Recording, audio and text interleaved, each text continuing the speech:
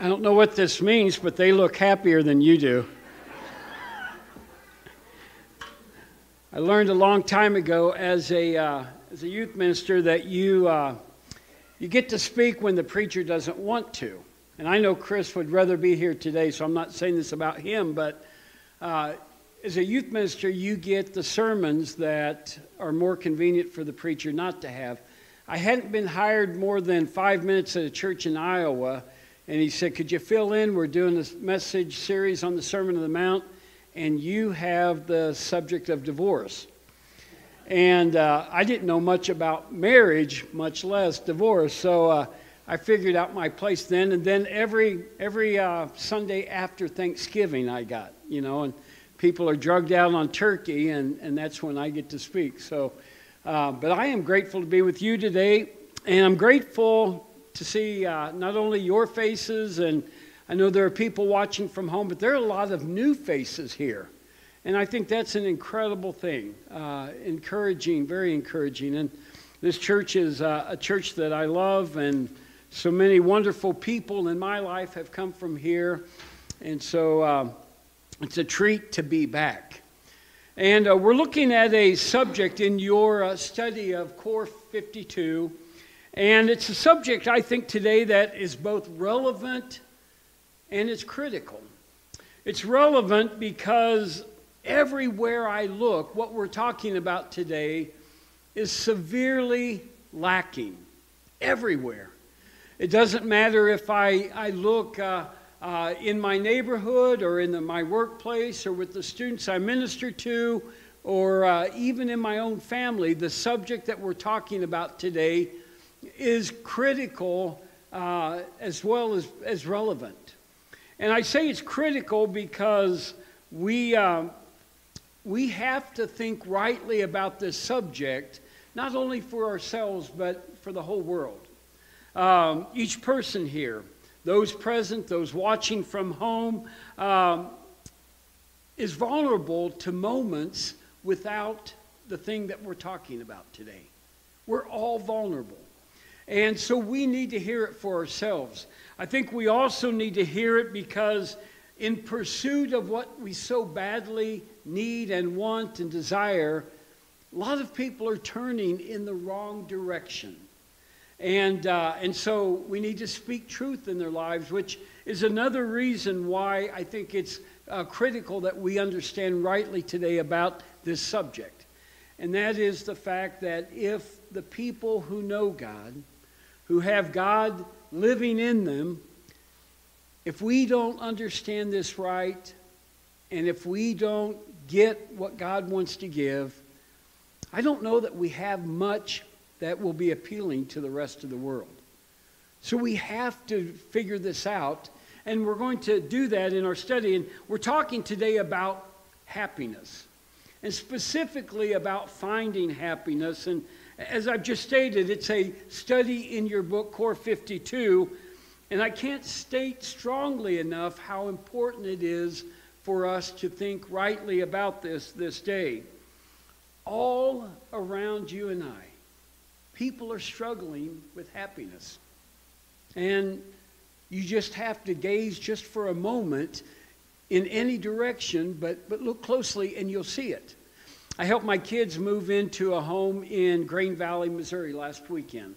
And to one side of their home was a neighbor who the dad got out of the car, wobbled into the house, and out came an 11-year-old boy. And I kind of figured out what the dad's problem might have been, but the little boy would not leave the house the whole time we were moving. He wanted company. He was lonely. And what he needed, he wasn't getting at the moment. And on the other side of the house, an elderly lady came over to offer help, but her husband had had 3 strokes. They had not been to church in 3 years. And I told my son, I know why you're here. I mean, it's obvious. On both sides of you and probably across the street and probably behind you too, you have something to give people that they need. And the truth is we all need happiness. We all need it right now. We need more than we have. And for some, the absence of it is a new struggle. We've never had to deal with it before. But you know, for others, they're familiar with this. They fight this often. It's been an unwelcome friend in their life for a long time. So all of us need to understand what we can about it. And the evidence of it is everywhere. It's not hard to see it. We see it in the faces of people. We hear it in their voices. We notice they aren't as social as they once were. Or even worse, we notice they've quit being social. They've isolated themselves. And the lack of happiness might be easier to talk about in terms of other people. But the truth is, it needs to be talked about here because we are all vulnerable.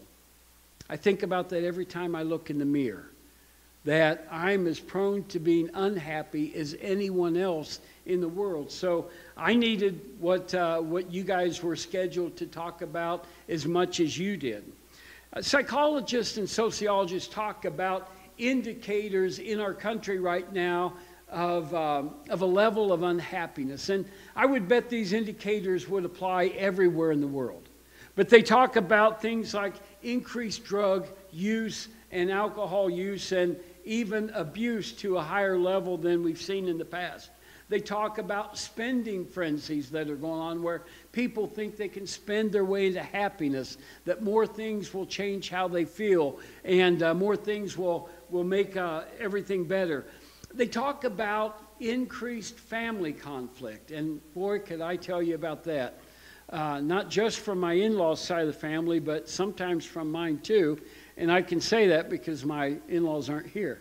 But everywhere, families are stressed. At the campus house, we've had more roommate conflicts this year than ever before. And it's not because we have different people or less happy people. It's a level of stress that we're all carrying, but there's just not much margin for us to lose anything that we already have.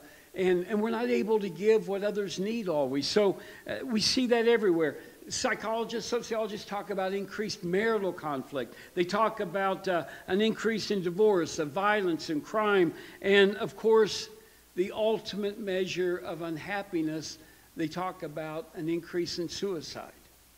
And our society is struggling now. We are struggling. And so many indicators support the argument that we're not a happy people at present, and many are struggling in ways that they don't even understand. So we're going to explore the subject of happiness this morning. We're going to look at what happiness is made of. We're going to look at what contributes to unhappiness, and we're going to seek a biblical understanding of the subject so that we see it rightly from God's point of view. Because that's always the place to go to set all other things right. Happiness in the modern sense of our use of the word is elusive. In fact, what most people mean when they're wanting to be happy or when they're voicing that they're not happy, they want pleasure. And they are not experiencing pleasure. My context of the people that I work with would speak of fun. We're not having fun anymore in school. And I think that's a true thing. They're not enjoying it the way they used to. But that's what the world is looking at when they talk about happiness. It's usually fun. And what we really want, what deeply inside us we really want is a lasting happiness, a contentment. We want fulfillment. We want peace and security. Those are the things that happiness is made of. And that's the deepest desire of our heart. And we understand that as Christians more in terms of joy than we do happiness. Joy is present always when Christ is first in our heart. And there are moments that ebb and flow of happiness, but joy is always the undercurrent that we can experience. In fact, the very word happiness is rooted in the word happenstance, which is situational, circumstantial. It is not lasting. It is not a word that describes that inward desire for a long-term joy. But what we are looking at, I think, deeply as Christians is a word that in Jesus' day the Greeks used, and they called it eudaimonia. Eudaimonia. And a lot of times it's translated in the Bible, in the New Testament for sure, as blessedness or blessed. Blessed Jesus will use in the Sermon on the Mount over and over. Eudaimonia was different, though, than other kinds of happiness. And you can see it just by dividing up in its root usage. You means good. The prefix you. In order to be truly happy, you have to be good, or what makes you happy has to be good. Daimon was a word that would reflect the fact that it's spirit and not body. That the deepest sense of happiness is from within and not externally from without. And then eon would refer to lasting. So it's a good, lasting, inside feeling that accompanies those that are seeking to be blessed. And it was a universal desire that God has put in our hearts that I think is so unique to our creation that it's even a reason atheists will point to God as not being real, because we are not happy people.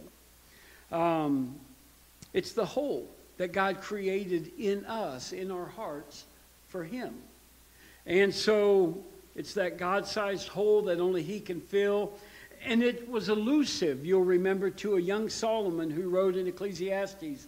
He experienced everything he could in search of what only God could fill. He searched for happiness by acquiring things, by achieving accomplishments, by marrying and marrying and marrying many women, having many concubines. He looked for it in all the wrong places, and only at the end does he find out that it was in God alone. It's a desire, as the author of the Core 52 book says, as innate within us as is a desire for food and sleep and sex and security. And Mark Moore, in his book, the author of the Core 52, writes that happiness is largely affected by three chemicals that God has placed within us that can be manipulated. They can be increased. And this was helpful to me to learn, because I didn't know much about this. But one of those chemicals is oxytocin. It's the chemical that gives you a sense of comfort, creates a sense of safety and trust. It is released when we receive a hug, when we shake a hand, when we get an elbow pump or a pat on the back or a wanted kiss. It only works when it's wanted. It assists in attraction. And it's often called the love chemical. It's involved in that process. But that gives a momentary feeling of happiness. Another is dopamine. It's the chemical of adventure. And it is released when our mind is buzzing with activity and there's thrill in our life and there's creative energy that we're experiencing. And it's plentiful when we're traveling, when we're experiencing new things, when we are overwhelmed with the place that we're at. And the third is serotonin. And it's released when we're honored, when we are respected, when we feel loved, when we are elevated in the presence of people that we care about. And it makes us feel good about ourselves, not because we're having happy thoughts, but because they come from other people. All of those are part of God's design in your life. And some people have an absence of those, and that's sometimes what medicine can help to get to that baseline level. But we all need moments when they are added to our life to bring happiness. In fact, Mark Moore calls them the happy juices of the brain. And out of balance, they're a problem. In fact, these three can become very addictive. We can crave them so much that we do wrong things in pursuit of right feelings, or we do unhealthy things in pursuit of right feelings. And so we have to watch that. Another problem with them, though, is that they're temporary, and they were designed to be temporary, short-lived. In other words, we can't always stay in that moment of being thrilled. There's only so many times you can ride a roller coaster before it just becomes another ride. Or only so many experiences that you can have before you begin to expect that experience over and over. And so God knew what he was doing, and we can't live constantly with high levels of any of those three, but we weren't designed to. Rather, God designed us to experience them in brief moments, but not forever. And I understand that. I think we all do. I have 5 children. 3 of them are married. They live elsewhere. When they come home, I can't wait to see them, but I love the hugs that they give. And man, it feels good when your kids come home and hug you. But if they came home and hugged and hugged and hugged and didn't let go, it'd get awkward, wouldn't it? I wouldn't have that moment of happiness any longer. I'd be pushing them away, or they'd be pushing me away. There's food that I love, and I think about and I crave, but if I ate it all the time, it would no longer be the food I loved or craved. I like what Dave Ramsey said, that he's eaten lobster enough times to know that if you eat too much, it tastes like soap. And I haven't had that many experiences with it, but I understand what he's saying, that too many experiences, and they no longer become what we want them to be. I love the mountains. I used to live in Alaska, and I long for those mountains quite often in my daydreaming. But I've been in the mountains long enough that eventually, after being there, your legs begin to hurt. You begin to get short-winded, and the hiking has led to cramps. And not only that, but the mosquitoes are hitching a ride back down the mountain as you climb. Mosquitoes are awful there. So it doesn't take long before I'm tired of the mountains. I love the beach. And we do a lot of mission trips to places where there are beaches and water, because it's the cheapest direction to go on a mission trip. But I've been there enough times to know that after a while, the sand starts annoying me, the gnats start bothering me, and not only that, but you look at the ocean long enough and it just kind of blurs into the horizon, and eventually it's just another place. We haven't been created to sustain long moments of happiness. But God's designed us to be happy, to desire that. And he's created us with those chemicals that will give momentary and short bursts of happiness.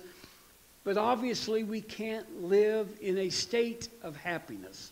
Joy we can, because it's based on something greater than us, but not happiness. And so some would argue, as I said, and I think C.S. Lewis would agree, that on the basis of our desire for happiness, but we're not happy people, that could be looked at as a proof that there is no God. That we are never content. If we are created by him, that seems like it should be different. So C.S. Lewis had an argument. In his book, he wrote about it a couple different places. The problem of pain was one. But he said this in his argument. If God were all good, he would want his creatures to be perfectly happy. If God were all knowing, he would know what makes his creatures perfectly happy. And if God were all powerful, he would do what he knows would make his creatures perfectly happy. But his creatures are not perfectly happy. Therefore, either God is not good, or he's not all-knowing, or he's not all-powerful. And that was his argument in Mere Christianity, to speak to the fact that we recognize that there is a gap between what we desire and what we experience. But he went on to say, the problem could be, though, in the fact that we are defining happiness differently than God, and certainly defining good differently than God does. And so he came to another conclusion, that maybe we weren't created for this place at all. That the place that we so deeply long to be is not here on earth, but the place that we've been created and has been prepared for us in heaven. That may be one of his signature teachings and philosophies, that God has prepared us for a place where we're not yet. But we see moments of that. We experience moments of that on earth. But until we arrive in that place where he's prepared us for, we have to learn to be content with just happy moments and not always being happy. And so, as individuals, we've got a role in that. We can do things to put us in places where we can experience happiness, but we can't give it to ourselves. I think that's by God's design too. We cannot bring happiness to ourselves because it is outside of us. It's external. Our greater joy, as we all know, comes from bringing moments of happiness to other people. And then surprisingly, we get the same experience. And so we're looking at that, and we're acknowledging as individuals that there are things we can do to help other people. We can give handshakes and hugs, and we can tell them we miss them, and we can give phone calls and make sure that people are okay. We can take food to people. We can do a lot of things externally to give them those experiences, and we should. We've got to do that. They need it. We need to do it. As a government, our government gets a lot of things wrong, but they don't seem to understand the fact that you can't give people happiness. Not in the amount of money you give them, not in titles you give or names you give or anything. It's got to come, remember, from that good reason, that good eudaimonia experience. So we're looking at a biblical view of that today. And the one who can give us what we desire, that blessedness, is the one who knows what our hearts desire because he created us. He's the one who created us with desires for happiness. He's the one that's been leading us our entire lives to look towards him for happiness and not the things on earth. And he's also the one that has created in us a desire to find him. And so let's look at a biblical view of happiness today. The Bible speaks of a happiness that our souls desire, not circumstantial like happiness, but like that eudaimonia that the Greeks spoke about. And it comes to us in many voices. It comes to us from Psalm 37:4. Delight yourself in the Lord, and he will give you the desires of your heart. There was a moment when I was trying to reconcile that in my life when my desires were not God's desires. And when I didn't get in my life what I desired, I didn't experience what he was offering. I had to align my heart with his. And once I delighted myself in him, I began to get the things that my heart desired. It took a change. Rejoice in the Lord always, Paul will say. Philippians 3:1. He says that as a prisoner riding in a cell with many, many reasons to not be happy, to not be in a spirit of rejoicing. But indeed he was rejoicing because he knew how the story ended.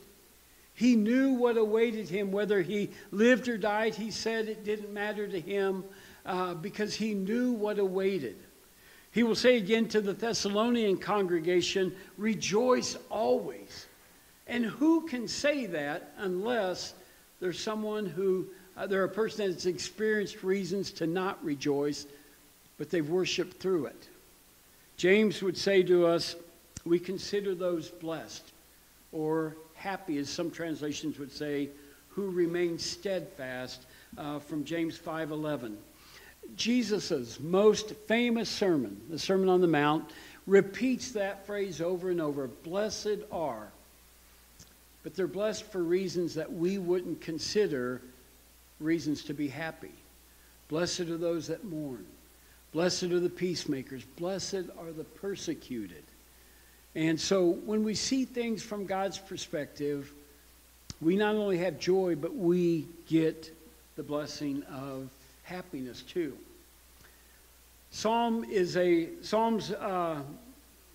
Psalms are a place where we find a lot of emotions that God's people had. Psalms has been called the hymnal of the Second Temple. And the book of Psalms says, teacher James Crenshaw provides a window through which ancient Israel's response to God's presence or absence can be viewed. In fact, you read Psalms and you get to peek into the heart of the people that were writing them. And it is all there. The parts that you would expect where people praise God, thank Him for victory, thank Him that they overcame an enemy, where they are delighted to be walking to Jerusalem again, to worship again. That's there, and you would expect that. What's not expected are the Psalms that are written to a God who seems absent, who might not care. A God who has turned a deaf ear to the cries of His people, or a God who has fallen asleep on the job. It's all there. And it tells me something very important, that if God's people could feel those things, and God would allow us to read it and grow by it, then it's probably okay for us to feel those things too. To not always be happy with God. And you and I both know that happens when we don't understand what God's doing. Eventually our head sets our heart straight. But in this book of Psalms, in the very first chapter, we find God making a distinction between those who find happiness and those who don't. Listen to what it says. Blessed is the man who walks not in the counsel of the wicked, or stands in the way of sinners, or sits in the seat of scoffers. But his delight is in the law of the Lord, and on His law he meditates day and night. The word blessed means happy. Happy is the person who finds his company not with those who would deny God, would argue against God, would live a life in refusal to God, but those who find their place delightful, with those who see the law of God as a rescue and not a burden. You see, the psalmist says there are two paths. And those two paths lead you into directly opposite locations. And not only that, but you go one direction and everything you desire will forever be out of reach. And then you go the other direction, and everything that God is offering is more than you ever longed for. So the psalmist sets before us two choices. And that path is, in our pursuit of happiness, is very clear where the outcome will be. The psalmist goes on to say that the person who delights in the law of the Lord and meditates on it, he'll be like a tree. And that tree will be planted by streams of water. It will yield its fruit in season. Its leaf will not wither. And all that he does, he prospers.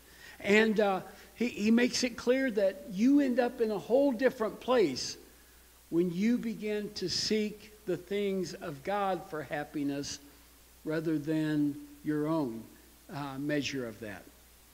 Because the other side of that is that the wicked, they're not so. They're not like the one planted by the streams of water. The wicked are like chaff that the wind drives away. Therefore the wicked will not stand in the judgment, nor sinners in the congregation of the righteous. For the Lord knows the way of righteous, and the way of the wicked will perish. The trick, I think, is not only to desire what God desires in terms of happiness, but to be around people who do the same. Not completely. We've got to be around people that need to know our God. But our bucket gets filled by the people of God. Our desire for happiness will come from those who are ministering to us, even while we minister to them. All these voices who are communicating what God says say this: there's a state of being both happy and unhappy. That is normal. That God has created us, designed us to experience momentary happiness, to be made happier, so to speak, and that He's also created us to desire something more permanent that happiness will never meet. And until that day when it does, it seems like there's a few things that would help us out. We got to look to Him. We've got to make our desire for happiness what He intended to make us happy. Because if we don't, we'll be chasing pleasure. And again, that takes on a whole different set of problems that are counterproductive to what we want. We need to look around. We look to Him, but we look around. Look around the people who need happiness in their life. And it's not hard to find. People are at a level of stress that I don't know that I've ever experienced. And some of you probably have. You remember times of war. You remember times of depression. You remember times of terrible financial circumstances. But for most of the people living now, this is their moment that they will measure all other moments by. But we need to look around to see who needs help. And it never takes much, but it always takes something. Ease the burdens of other people. Find out who needs a hug. Find out who needs help. Find out who needs encouragement. And finally, we have to stay in fellowship with God's people, the people of righteousness. We do that in large groups like today. We do it in small groups. We do it one-on-one. We do it when we use our phones and our computers to stay in contact and encourage. And I'll tell you, the people that are very vulnerable to this right now are the people that are usually the givers of it. Many, many churches that I visit, their staff is having a hard problem. Not that you're not too, but you think about ministers that are wired and passionate and called to be with people, and a lot of them are speaking to cameras right now. And it just doesn't do for them what fills their happiness bucket up with. We have to stay in God's Word. We have to do what God said to do. And what if what He said to do was what we needed to do to be happy all along? We have been blessed as a college ministry to take students on a lot of trips. And we go on trips for a lot of different reasons. We go on trips to help people. We go on trips to hopefully plant a seed in the heart of some of our kids that they could be missionaries. We have 50 missionaries on the mission field somewhere in the world, and most of them got there by a short-term trip that they found in their heart what they were missing, what they were called to be. We go on trips also to grow together. Things happen when you're on trips that you have to trust God, and growth always happens in those moments. And I was counting up not too long ago. I've been on 49 trips in my lifetime, and wonderful places. Some local. We went to help a Joplin tornado. A month ago today, we were driving to Lake Charles, Louisiana, to help with hurricane victims. We've helped in a lot of different countries. I told someone once I've dug holes in probably 30 different countries. And profound things happen when we are helping. We go on trips to remind our students that they're not the center of the world. That the world looks different than Columbia, Missouri, or Eldon, Missouri. And not only that, but they are not living to create their own happiness. They've been created to give happiness. And never was that more true than when we were in Pascagoula, Mississippi, after Hurricane Katrina. Drove down 3 separate spring breaks to help with work that a church was doing in that city. But the very first trip, I'll never forget, an older black lady walked out of her camper, looked up, and saw our van of students getting out of the van. We just got to Mississippi. And she had a big yard, but she was living in a tiny FEMA 20-foot trailer, 18-foot trailer. And she immediately started walking over to us. And she said, "Are you kids here to help with the hurricane relief?" And I was thrilled that she called me a kid, so I answered, "Yes, ma'am, we are." And she said, "Well, let me tell you something. This hurricane is the best thing that ever happened to the Gulf Coast."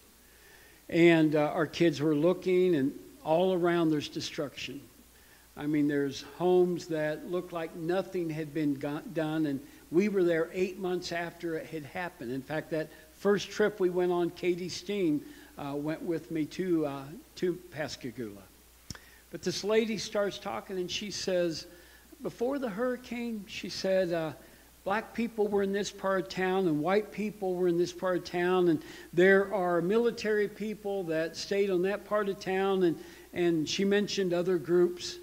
And she said, not only that, but the Presbyterians were over here, and the Baptists were here, Church of Christ was here, and the Methodists were here. And she said, that hurricane knocked all of us down.